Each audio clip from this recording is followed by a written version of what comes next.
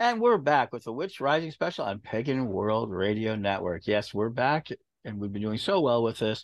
And you've heard from so many people, but today I'm bringing somebody very special to me, Pamela Kelly, and she is known in our community she was once the Pagans Tonight station manager. She has been a long-term radio individual.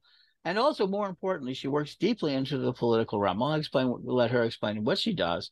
But really, we're going to talk to her today about the issues that are coming in 2024. Why should we be paying attention? And I know we are notoriously bad about politics, but this year you're hearing it as you've heard from Marianne.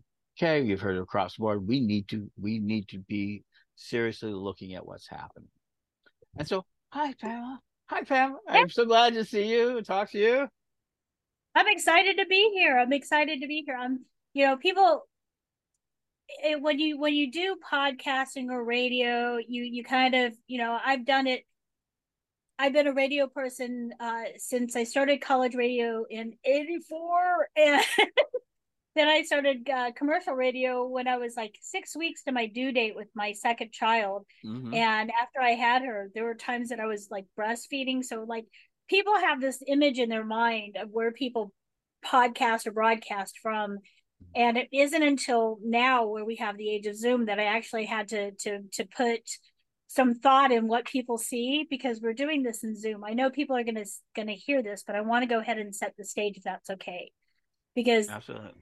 I do a lot of work. First thing I want to say is I do a lot of work with organizations. I am a candidate running for the North Carolina State House, District 81. Hmm. I also am the president of the North Carolina Democratic Party. So now you know which team, blue or red, that I'm on. North Carolina Democratic Party Disabilities Issues Caucus. I do work with the senior Democrats, and I do work with within my congressional district, and I'm a precinct chair. This may sound like really like foreign to you, but I'll explain it as we go along and why it's so important for you to get involved. I also do work with an organization, and I'd love to try to recruit people for it because it is the most fun and something that you can do for your from your house. But again, I'm a blue team person, so you'd have to want to do blue team. Um, but I work for an organization that's based out of California called Grassroots Democrats HQ, Grassroots Dems HQ, Hmm. and we do phone banking. We connect with some of the big issues. We were instrumental in doing phone banking for the Wisconsin Supreme Court Judge Janet Protasewicz. And I had to say that because I learned how to pronounce her name and I'm going to use it every chance I get. And And Janet Protasewicz has been instrumental in the gerrymandering decisions, getting Wisconsin ungerrymandered, which is something we can talk about as well. so, And with the Ohio resolution, the first election for the special election, and then up until November when they had the election that struck down, trying to get basically protecting reproductive health care rights. Abortion is health care, and also in Virginia. So I do a lot. I do a lot of stuff, both locally and on a national level. You don't have to get as involved as I am. I keep telling everybody that I'm going to continue doing this, and until there's a 12-step program well, to get. I think it's essential. So, for people not realizing, we're going to have 4 billion people are going to be taking part in some form of election this year, not just in the United States, but all over the world. And our listeners are all over the world. Half the global population will have an opportunity to vote, regardless if it's an authoritarian, democratic, or whatever form it is. There's at least that semblance of it. And people should be standing up for their rights, even no matter how dangerous it can be. I mean, we're facing some really dangerous times. But let me go Yeah. ahead and start with this. Why should people even care about politics in the United States? Especially, I, I hear this all the time from pagans. It doesn't matter if you vote, doesn't, it's red team, oh, blue that's team. that's wrong. That's wrong. That's part of the strategy. I wanted to say what I was going into the whole detail of things that I'm involved in is this conversation that we're having is my views and doesn't reflect on any of the organizations that I work with. So I wanted to make sure that that is very clear going forward. But this is something that people really need to understand what you're talking about, that disenfranchisement, whether you do it legally through a lot of the crappy voting laws that they're trying to pass, or just making people not want to care, or making people say, well, it doesn't matter because both sides is them. That's part of the strategy, and part of the strategy of what's happening now. I also did a political podcast, and we were talking about this from before the orange guy got elected in 2016.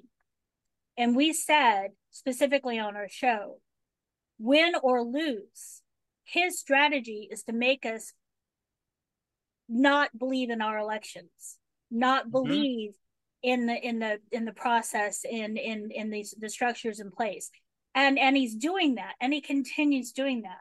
And shame on us if we let him win, because he I wanted to be clear with what politics is. And I remember in college taking a class, and we talked about politics, and so I wanted to read the definition as that I grew up with. Politics is the way people living in groups make decisions. Politics is about making agreements between people so they can live together in groups, such as tribes, cities, or countries. Politics is all around us.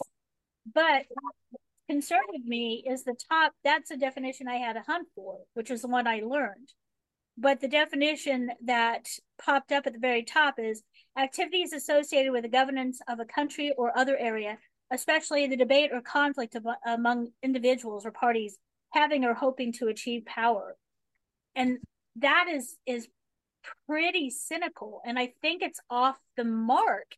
I don't think it's off the mark with what we're seeing with politicians today, but I think it's off the mark with what politics is supposed to be. People seem to forget Mm-hmm. that our president, our mayors, our, in some places, your dog catchers, they're our employees. And the only way that we can tell them whether we agree with the job they're doing or not is to vote. That is your voice. That is your magical power that everyone has. Whether we're talking about Jeff Bezos, or you're talking about somebody asking you for money for a cup of coffee. That's something, a power that everyone who is a citizen in the United States, and depending on what the laws are in your country, that is a power that we need to scream and fight and yell to keep, because they're trying to take it away from us, whether it's with that not wanting to do something. Let me take a step back and put this more into context, and paint a picture. Texas, you talk about Texas. I came from Texas. I was in the reddest at the time, the reddest congressional district in the entire United States, according to the Cook Partisan Voting Index. Mm-hmm. So this is scientific. This is not just my feeling about being in Texas, but it was the reddest congressional district in the entire United States. And so my party didn't want to put a lot of emphasis or attention into Texas for the longest time, because they felt it was a lost cause. The one thing they missed, and the one thing that I want everyone listening to keep in mind, is Texas is not a red state. Texas is not a majority Republican state. Texas is, listen to me carefully, a non-voting state. People don't show up to vote. So people don't show up to vote. This is science again. This is numbers. This is not something you can argue with me about, unless you want to argue with 1+1 = 2. So Well, look there at are the people who do numbers. that. Well, Yeah, isn't but that part of the game right now? Is to get us to even it take is. that It is. 1+1 = 1, and that you Yeah. ignore one of the ones, it's that exclusionary. Um, as people will There listen to Chris Copeland, she is an individual who is directly impacted by that with her women issues of health and things like that in Texas. We'll talk about that with Chris Copeland. But as you're saying, it's not a voting state; it's a non-voting state that just happens to have the majority of those who do vote red or Republican. because they make people feel like they have no power, they have no choice. And there has been there's been talk about how there's been some, you know what, sorry, I'm trying to get all these words in at once. Um, there was talk about how there was some issues with the recent election for Beto, both for senator and for governor. And one thing that people don't realize, and I wish they understood, Beto did not. Beto O'Rourke did not become the senator for Texas, but he got the closest than any Democrat has in ages. Now, Beto coattailed a whole bunch of Democrats, a whole bunch of women, a whole bunch of Black women into power. Because Beto was such a strong person at the top of the ticket, more people showed up to vote, and more people put women of color in power, positions of power. When we vote, we make change. When we vote, we make change. That is why Texas went and did a whole bunch of finagling, and I'm using Texas as an example, but this is happening in like every state. In fact, I live in North Carolina now. Cleta Mitchell, I really hope that eventually I'm going to hear her name indicted in a lot of the election interference stuff. But Cleta Mitchell, remember that name? She's from here, and she's the architect of a lot of this stuff, the voter suppression stuff. And they even do and she's a Republican, and I'm not trying to demonize Republicans. I'm not trying to demonize Republicans, because in the end, we are people who are trying to make it. We have our ideology. We're trying to make it through the world. We're trying to make things happen. But the people who are in power in the Republican Party are the ones that we have to be careful about. Because they're not there for, you know, I read those two conflicting things about politics. Mm-hmm. Politics should be us trying to get involved to make the changes that we want to have.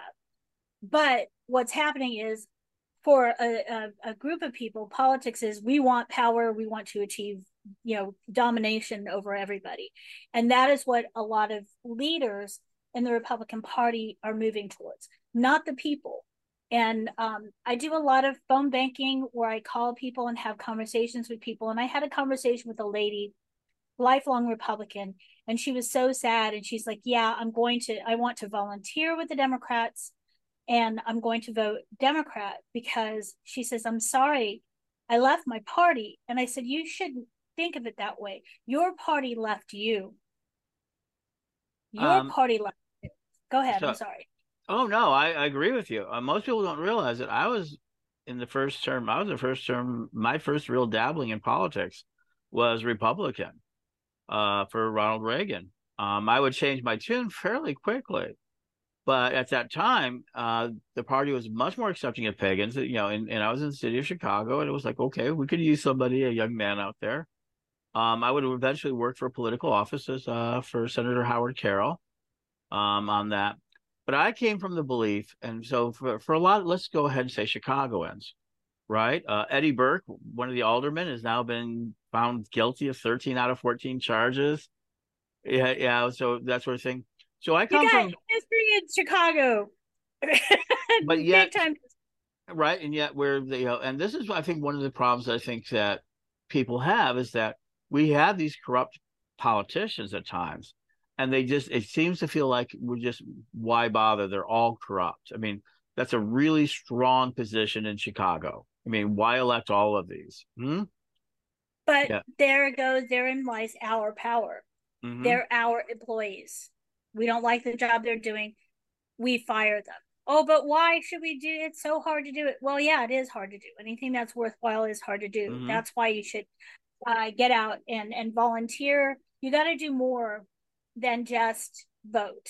I mean, I remember back in the day, I used to say, just vote, just do your job, just vote. But now it's like, no, you need to do more than just vote. You need to, one of the things we do in phone banks is we tell people, talk to 3 people, friends, neighbors, whatever, who vote like you, and make sure they get out to the polls. And that's a very effective strategy. Let's talk about this phone banking a bit because it solves one of the problems I'm hearing from some of the people that I'm involved with. Mainly older women, not completely, or some older men, but a lot of older women said, I would go out there and protest. I want to be out there in the protests. I want to be out there in the world, but I can't leave my house. I can't walk that much. I can't, I can't be there. But I was there in the 60s. And so the system you have for phone banking is fairly unique, isn't it? There's something they can do from their house. Can you explain how they can get involved with that from their own home, their own computers, their own systems?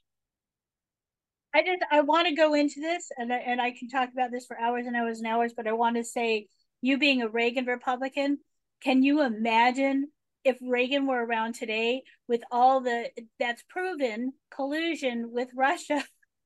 Oh, he'd be Oh my rolling God, over. Reagan did an amnesty. I can't remember if it was Reagan or Bush, the first Bush, did an amnesty for all people who were undocumented immigrants in this country. Can you imagine? Oh There's yeah. some really good footage of Reagan talking about giving people who come from south of the border into our country, giving them the chance because they want to work, they want to make a life better. I'm a daughter. I'm sorry, but it's my dog Susu. Hey, Susu, knock it off. We're We're trying to save the world we're here, Susu. we I'm are a animal daughter. lovers on this show. I'm a daughter of an immigrant. I'm the first American born in my mother's family. Hmm. I am the first American born in my mother's family. I was born just outside of Washington, D.C., something she's very proud of. And I was born near Election Day. Hmm. So it's something that to her was very important being an American. And we tend to lose sight of that. Hmm. This mentality that we have these days of, I've got mine, you're trying to steal it. And it's like there's enough for everybody. And we need everybody. We need everybody. And Um, oh, go ahead. I was going to talk and about I, phone I banking. agree with that. I mean, it is one of the things that you mentioned. I was raised as a mixed religion household, Catholic and Southern Baptist, and most people don't realize this. I was one of the first children exposed to the Seven Mountains. Which is a very important aspect of what it is. And I've been warning about dominionism all my life. And you don't know how many times I've gotten laughed at. I say, no, these guys are going in there. And they took their politics very seriously and how they did it. And I tell this is a model for both good or bad for any group that really wants to take authority. And you can mention that is that they started with their school boards and then they started moving into state houses and state houses, both as representatives or whatever unicamerals or bicameral little groups they were. They were taking little positions. They got more people and they got backings of of the church directly and indirectly, and then kept doing it. To the fact is, we have a full blown dominionist, Seven Mountains trained young man in charge of big three steps from the presidency. And what does that mean? That means that their whole belief is that we should not be allowed to practice religious rights. And at the core of it, they try to say the Constitution was a Christian document. And Right. the more people you can convince of that, they then can say, well, you shouldn't even be allowed to run, or you shouldn't even be allowed. And you've run into that little bit of that, haven't you? Oh, I have, yeah. One thing, I don't know if they've changed it, but I think in the Texas Constitution, in order to hold a state level office, you have to believe in God. Hmm. So I have a friend who's an atheist that he's like, according to the Texas Constitution, and I don't know if this has changed, but I know it was that way, that he can't be, and that's just blows my mind. I ran for school board, and one Hmm. of the things that you asked me about specifically for phone banking, and I will circle back to it because this is a passion of mine, Yeah. is um I'm the president of the Disabilities Issues Caucus, and that's part of what got me involved in politics is disabilities and access to health care. um uh my being a pagan is not is it's part of my identity, and it's something I don't hide.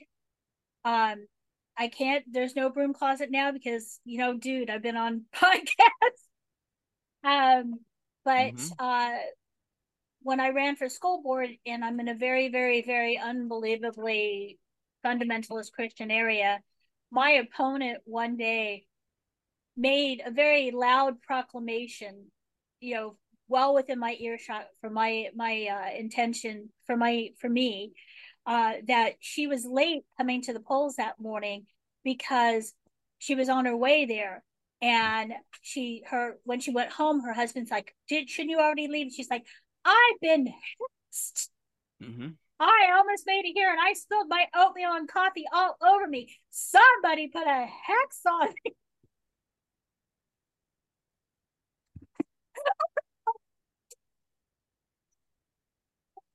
Creepy ass energy. Anyhow, Mm-hmm.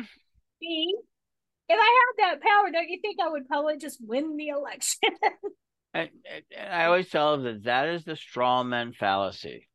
They are doing all these terrible things, and then they turn around and say, but they don't have any power.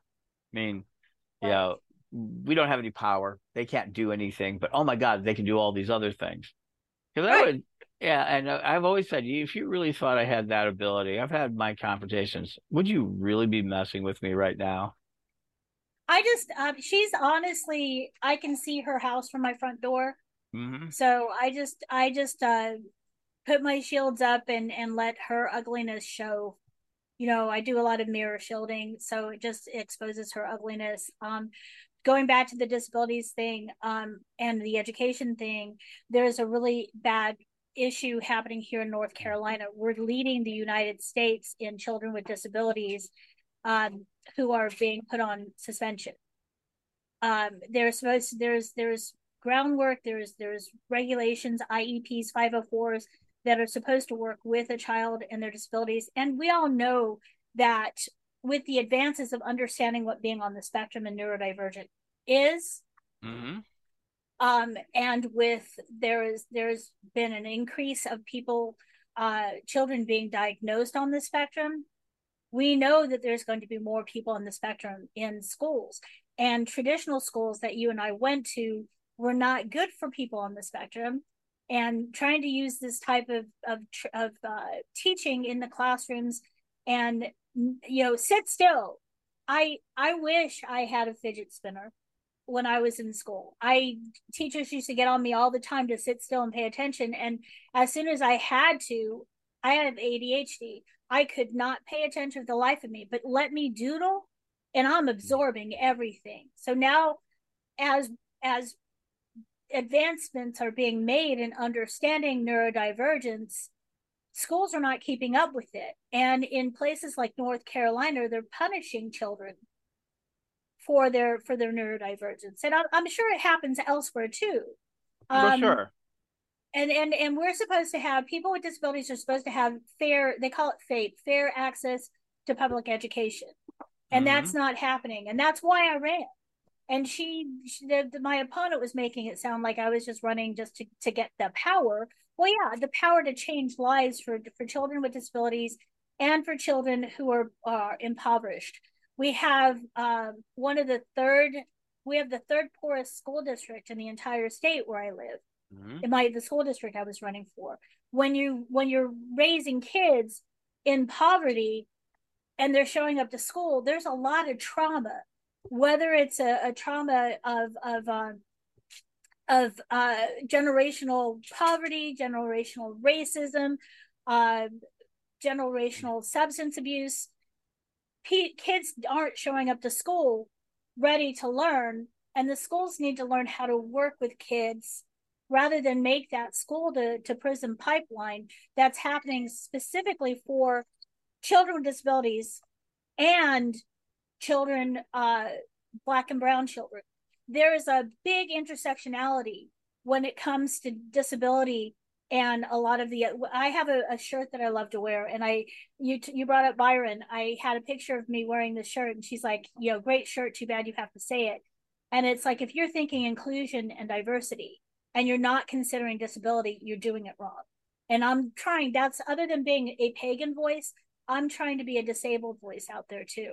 Sure. And this leads us back to what you're talking about with the also ageism. God, There's so many issues out Trump there that is, are being. I gotta say this, let me say this.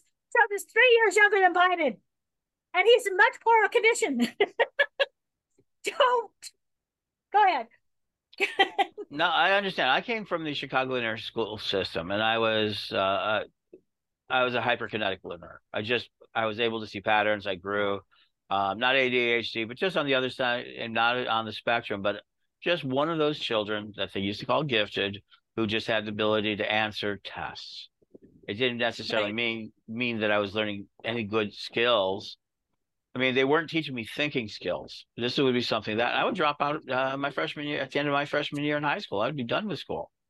They wouldn't send me to college because they needed my test scores. Literally, that's what I was told. No, no, no, we need your test scores. And I just walked away from school, gone, and I went in the military at 17 and corrected a lot of that.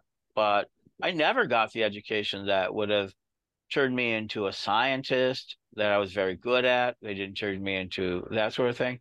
I would eventually become a business person, a sales manager, and to this day, a community activist instead of that other thing. And there's nothing wrong with what I've done, but it wasn't like I was given the tools I need to make better choices young. Right. Right. So I And didn't that's have, that's what, go ahead. and that's important. It doesn't matter if you're disabled, gifted, ADHD. This is a problem I have with all the school systems. My daughter, she graduated school. She has a master's degree from DePaul. She's done brilliantly. Her children are doing brilliantly. She's able to, take care of it. She had a better education. But for me, it was that certain lack of being able to be taught how to learn.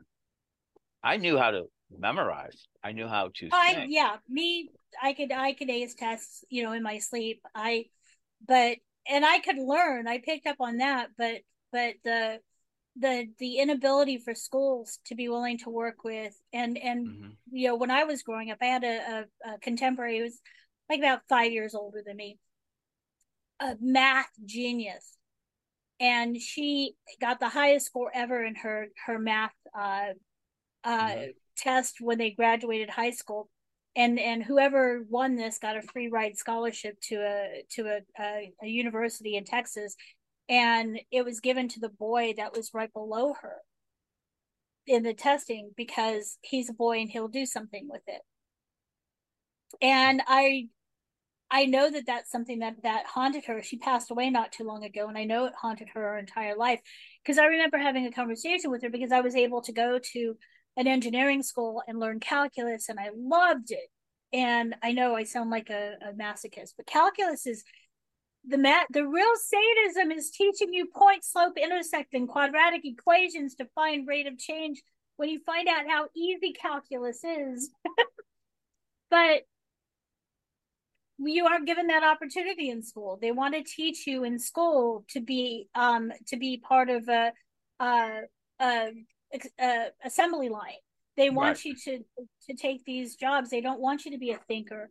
Um, my one of my daughters, when we lived in Lincoln, Nebraska, we lived in a poor immigrant heavy part of the city, and I was a working mom, single mom, 4 kids, and failing um she was failing math, and I knew she's not, this isn't her. And I went to the teacher and I said, she's failing math, what's going on here? And the teacher's like, well, she's probably thinking when she'll what how she'll need this when she's done out of school, and chances are she won't. And I'm like, wrong answer. We were already planning on moving. We moved. I got her into another school in another state, and I fought to have her in the advanced placement because that's where she belonged. And she graduated, the top of her class, and went on to have a master's in electrical engineering, where she does need math. And she's going for her PhD now. And it sucks that you have to fight for this. So part of the reason I got involved in politics is because of education. Another part is access to healthcare. Um, and there's an overlap with that, and with poverty in that as well. Um, Uh, and with sexism, because I just told you about how my daughter was looked at like, you're not really going to need this after school. The issues I had growing up, and this is the stuff that if we want to make changes, this is why we have to get involved. This well, is why we have to. I've been saying it over and over again. The, Whoever pays for your child's education controls it. and it's an overculture. And right now, that is being controlled by people who get elected who want to limit education to these systems. We hear it all the time. But let me go ahead. Well, Let's get. let me to add on yours. Public education is paid for by all of us. So taking what you said, it should be our money that's paying for our kids' education. But taking our money and giving it to churches to teach our kids and saying that we should that's a right, a constitutional right, that's the stuff we need to fight against. You brought up about the dominionism. I lived in Wichita Falls, Texas. We had this little pastor in Wichita Falls, Texas, made national news because he and his deacons wanted to get rid of library books that about Heather Has Two Mommies or Daddy's New Roommate. This happened in the 90s. He is now a contributor to Fox News. I've seen many pictures with him at the right hand of Trump when Trump was in the Oval Office. Mm-hmm. One of the rumors I heard is that he is the one that picked Trump because he saw snake oil sales. He saw an ends to a mean, the means that he saw a means to his ends through Trump, and Trump's been a really good puppet with that. And people don't understand. And this guy, his name is Pastor Robert Jeffers. He's the head of the Dallas Fort Worth First Baptist Church, and people need to understand that these people are pulling a lot of the strings. So you've got one side, you've got the religion and the dominionists that you're talking about, and the other side, you have the oligarchs. When Citizens United was passed, that allowed not just companies and corporations to influence our politics greatly, but also backdoors for other countries. And when you have Russia, and I know I sound like I am wearing a tinfoil hat, but this is all stuff that you can find and you can prove. This is not like, oh, they're going to inject a chip in you when they give you a vaccination. That's bullshit. I read it on my cell phone that I carry around me all the time that has, they know where you are if you're carrying a cell phone. But the Russians were pouring money into the NRA.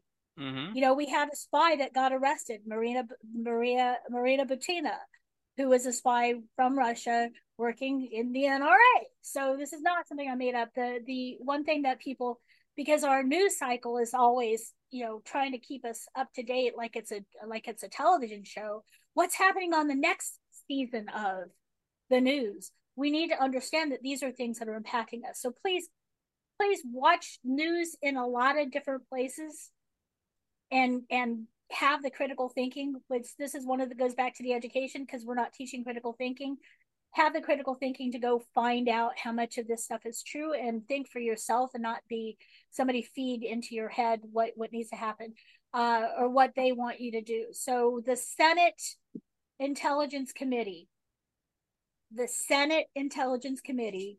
did the investigation in the Russian involvement in the election of 2016 and found Trump to be guilty. The Republican head of that committee was Senator Richard Burr of North Carolina, and he paid the price and got removed from being the chairman. So we know there's these various issues, again, as we've been talking all week. Talk about the phone banking. Let's get to that piece. Okay. Phone banking. Yes. I got to show off a little bit of where I'm at, though. This right here, my altar behind me. People can't see this. Maybe I'll do a screenshot of it for you, so you can put it on the thing.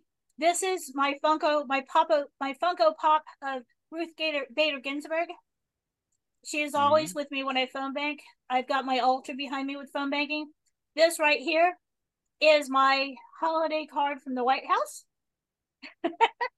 And this right here is from the vice president's mansion. Yeah. I have a bunch of my favorite friends behind me and my books, my pagan friends that I met. And I'm nice and comfy. I've got my chair. I've got my computer. I'm actually like sneaking bites of my breakfast while we're talking, and I have my tea. And this is where I do my magic. This is where I do my business. This is where I make change. Right here. The same way that people are hearing this podcast, I'm in the same comfortable setting. So when you volunteer for a phone bank, it used to be you'd show up to a room, there'd be all these people and all these phones, and they'd give you a list of names and they'd give you a script and they tell you to call these people. But phone banking has now turned into where you can do it from home. You log on to Zoom and you come to our meeting. I do a training or somebody does a training. One of the things that I do is for people who are not sure of themselves. I'm the cheerleader. I'm like, hey, thank you so much. You're making change, which is true. Showing up, you're making change. You're gonna move the needle. With as close as a lot of elections are, especially in swing states, making a call to somebody and getting them to change their vote can change elections. And I'd love to let me talk about that at the end of the show because it's so important. It's something very impacting that I really want to talk about that I've worked on. But I'm also here for tech support.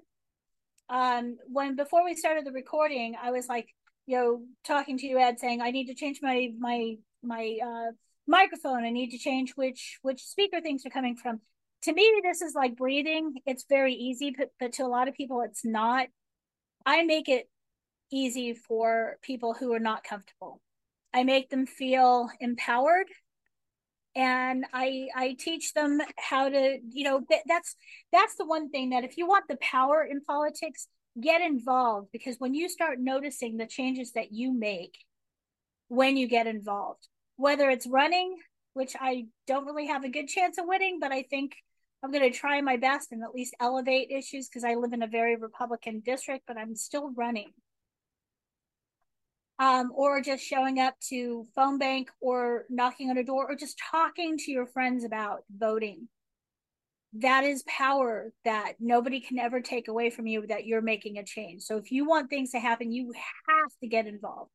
So what I do is on my Facebook page and on my Twitter page, or X, I won't call it X, Twitter, I put mobilize.us, mobilize.us or US. You can look it up. It shows you, and this is mostly Democratic, progressive, liberal stuff. Mobilize.us shows you events in your area that you can register. Some of them are online, some of them are in person.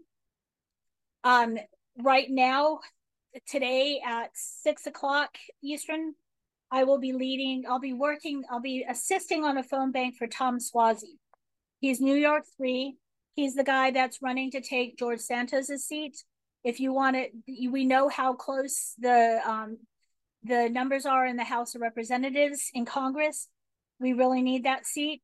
It doesn't matter if you're from New York 3 or not. You can just ask me and I'll give you, this is going to happen after the podcast, but we're doing this every day. So you can still reach out to me. And you can just join the Zoom and I show you how to do the phone bank. And you have a script. You're not cold calling people. What we do is called Get Out the Vote, and we reach out to people who would typically vote for our candidate due to scores in past elections and such. We have a strong feeling that this person would vote for our way, but they're inconsistent voters.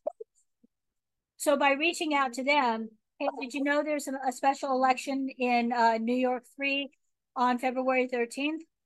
Yes, no, whatever. You ask them that question. Will you support our candidate? If they say no, thank you. Have a nice day. Bye-bye.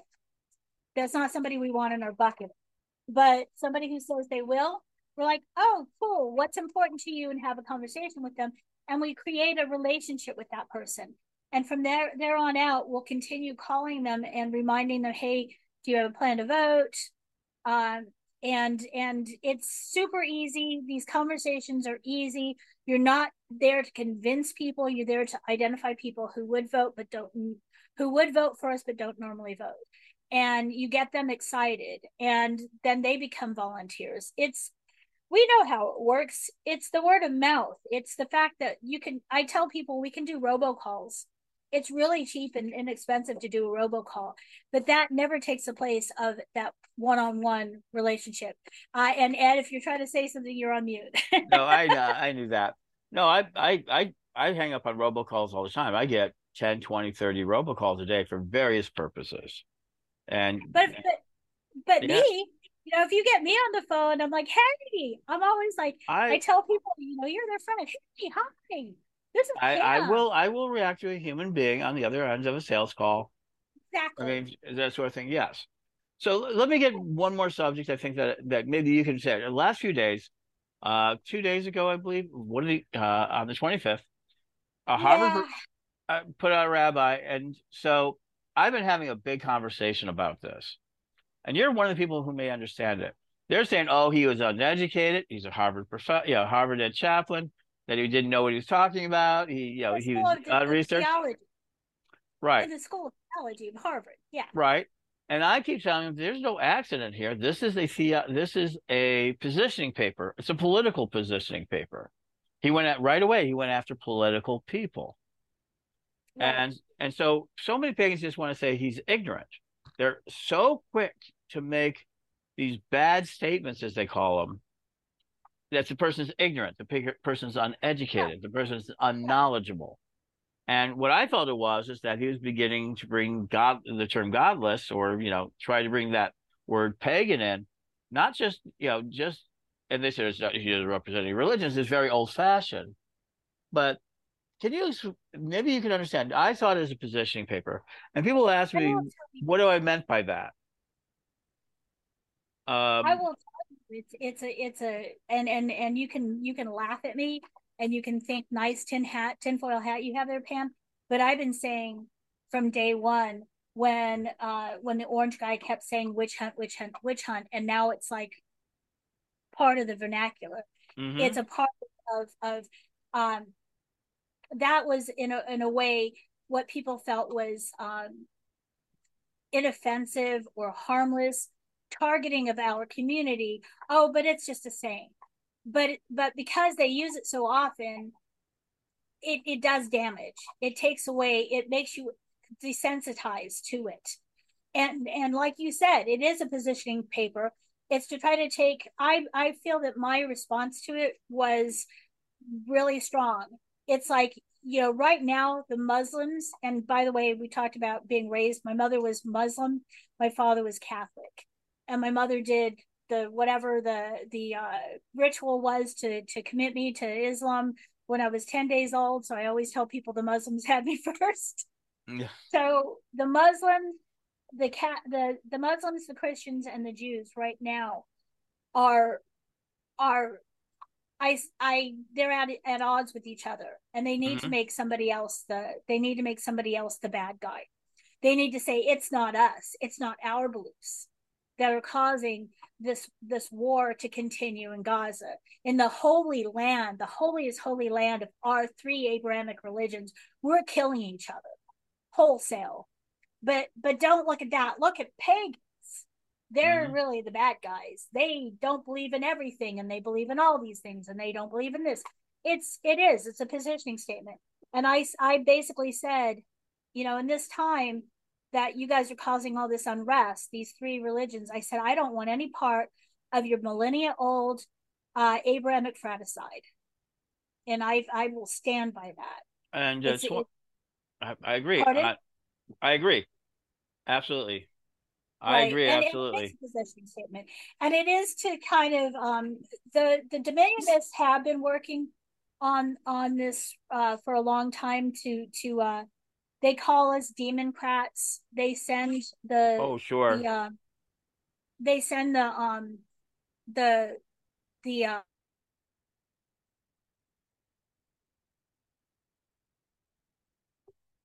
they and they're making this a holy war. I think he's trying to take it away from being a holy war. I think he's trying to say, look, it's not religion. It's these people who are godless that have all these gods. So Sure. Yeah, so it's dangerous. It's very dangerous to our population because we know a lot of us are educated enough to understand where he's coming from, that he's not talking about neo-paganism, that he's not talking about us, but the average person on the street doesn't. And the fact Oh, that he, yeah, and and the I've been fact that he, arguing these numbers, and I've been arguing about how little people know about us, even after all this time. There's some fantasy out there that we're into the millions of people. We don't see it. I don't care what anyone says. by making her spill coffee and oatmeal all over herself.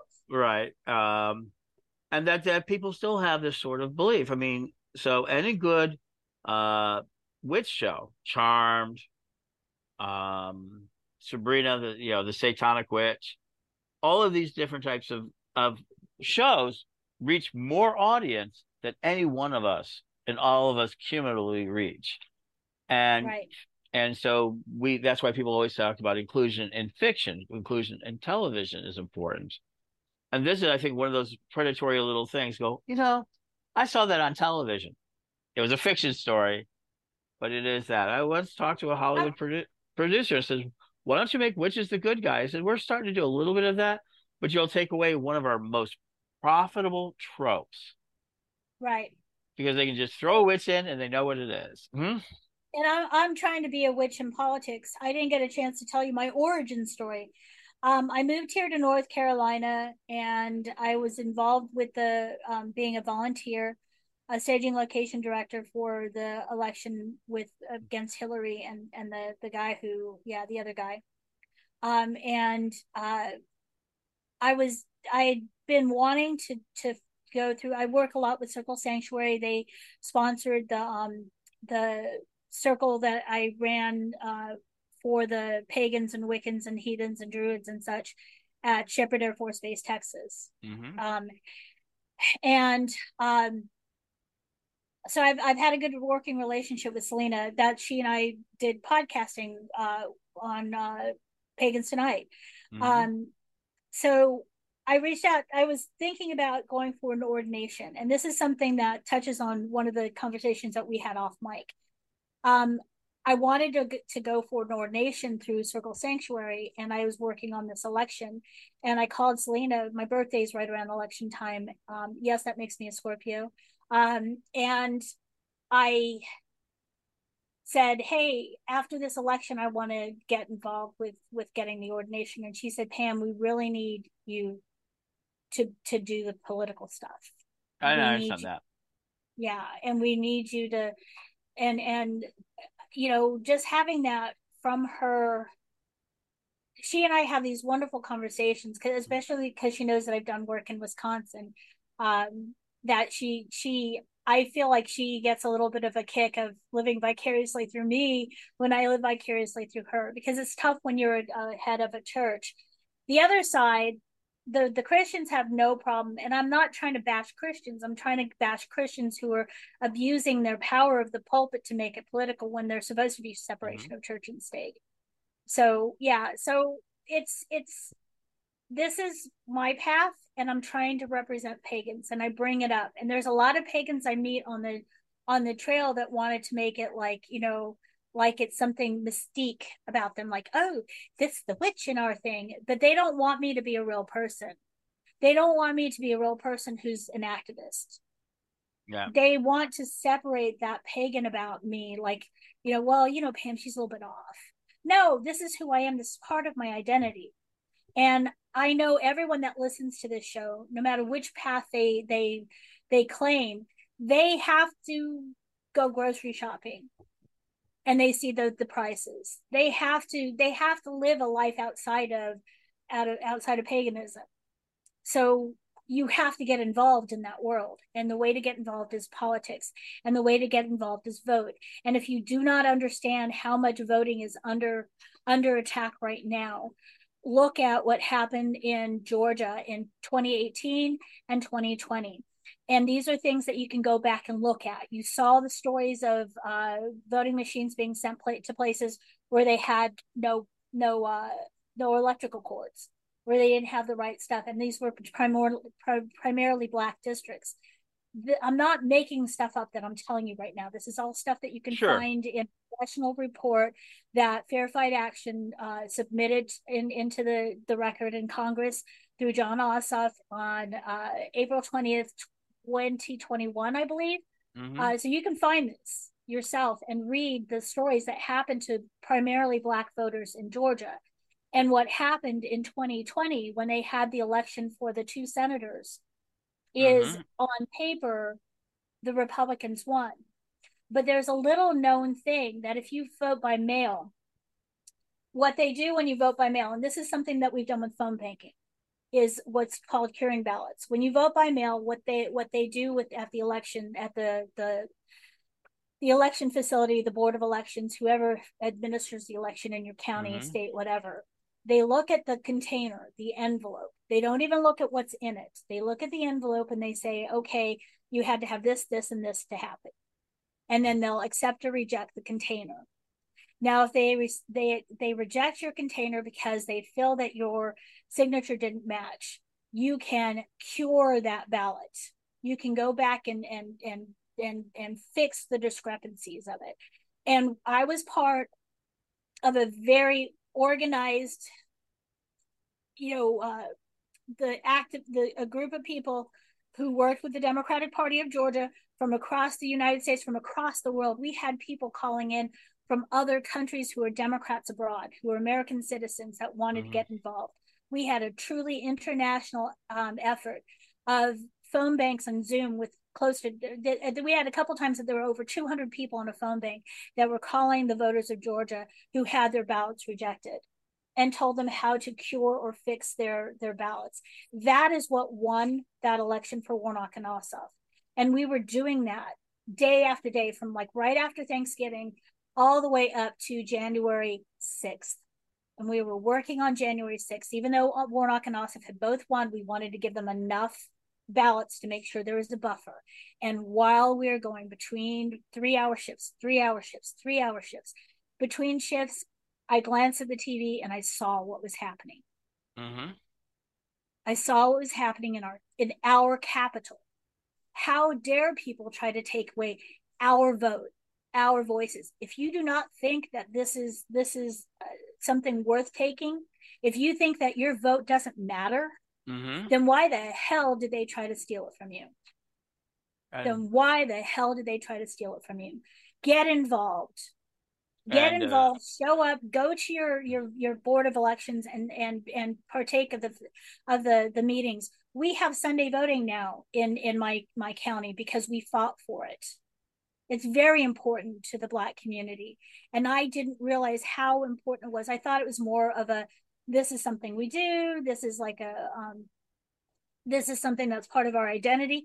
But I didn't think about it until I started working on what was happening in Georgia, when one of the ladies told a story about how she remembers when she was a child and she used to go with her mother to the on Sundays, Souls to the Polls, and she would hold on to her skirt when her mom was, she was so scared.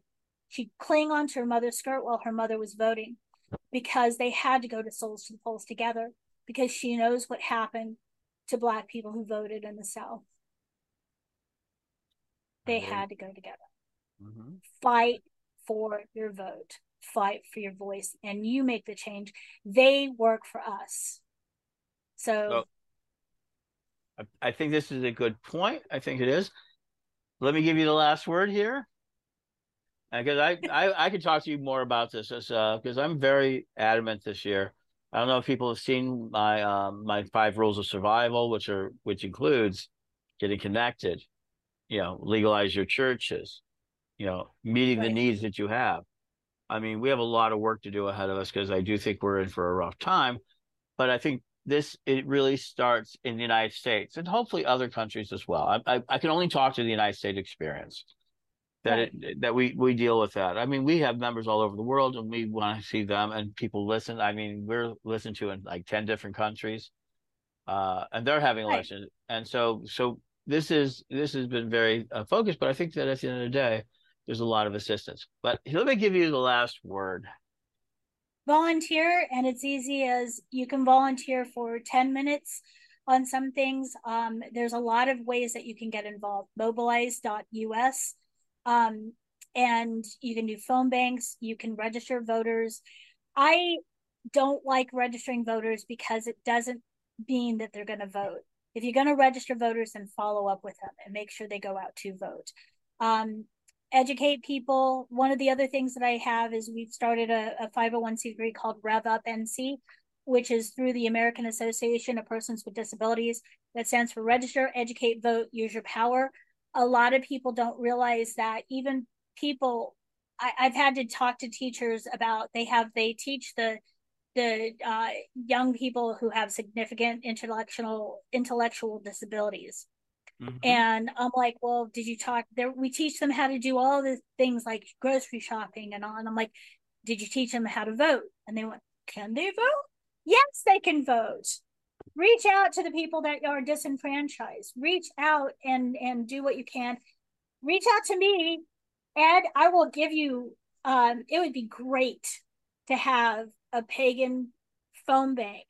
There's all these swing left, indivisible, our group, Grassroots Stems HQ, all these different organizations out there, American families, working families that are trying to make change. I would love to have a pagan presence. So it's not just, oh yeah, Pam does all this stuff, but she kind of has this weird thing where she's witch. No, I want us to be witches. I want us to understand that we deserve a place of power at the table and not in the broom closet. And look at the podcast notes. We'll tell you how to make this contact. I do too. And I want to bring you back. I want to have more conversations. And I think that I do want to have more conversations throughout the year. This is only just beginning. I thank you for sharing this with us and being such a fountain of information. And it is. I mean, and even if you're the only one in your group who believes in this, it starts with that spark. Let our Yeah, candle light your candle, and let's make the world a exactly. brighter place. Hmm? Yay! Yay. And with that, tomorrow we'll be back with Lori Barberos Blackman, the Karelian Nativist Church press conference and working with Parliament. And she's going to continue dealing with what is on the other side tomorrow on the She politics. Yeah, she lives right up the road from me, and she used to. My husband was a libertarian, and she used to come to the libertarian meetings. So I didn't bring up other parties. There is a place for them yet, but right now is not the time to put all the force. We have right. to change things. We have to make sure that we have the foundation that a three-party, four-party system will work. And the way things are now, it's not there yet. But I'm nothing wrong with Yeah, getting in. I'm gonna vote for Biden, but I'm a registered I was a registered Green for a long time. This year I'll register as a Democrat, but in my state it actually had a meaning because we made the 5% threshold. And yeah, so that we're gonna do that. But she will be back and she will be talking about the women's issues in religion, having attended the Parliament of World Religions and other aspects of it. And we're gonna Abortion continue. is Huh? healthcare. What's that? Abortion is healthcare. Abortion is out there, and it is as much a religious issue. It's strictly a religious issue versus a medical issue, and we'll be talking to Lori about that. And keep listening in. And we are at Pagan World Radio. Thank you for listening in tonight.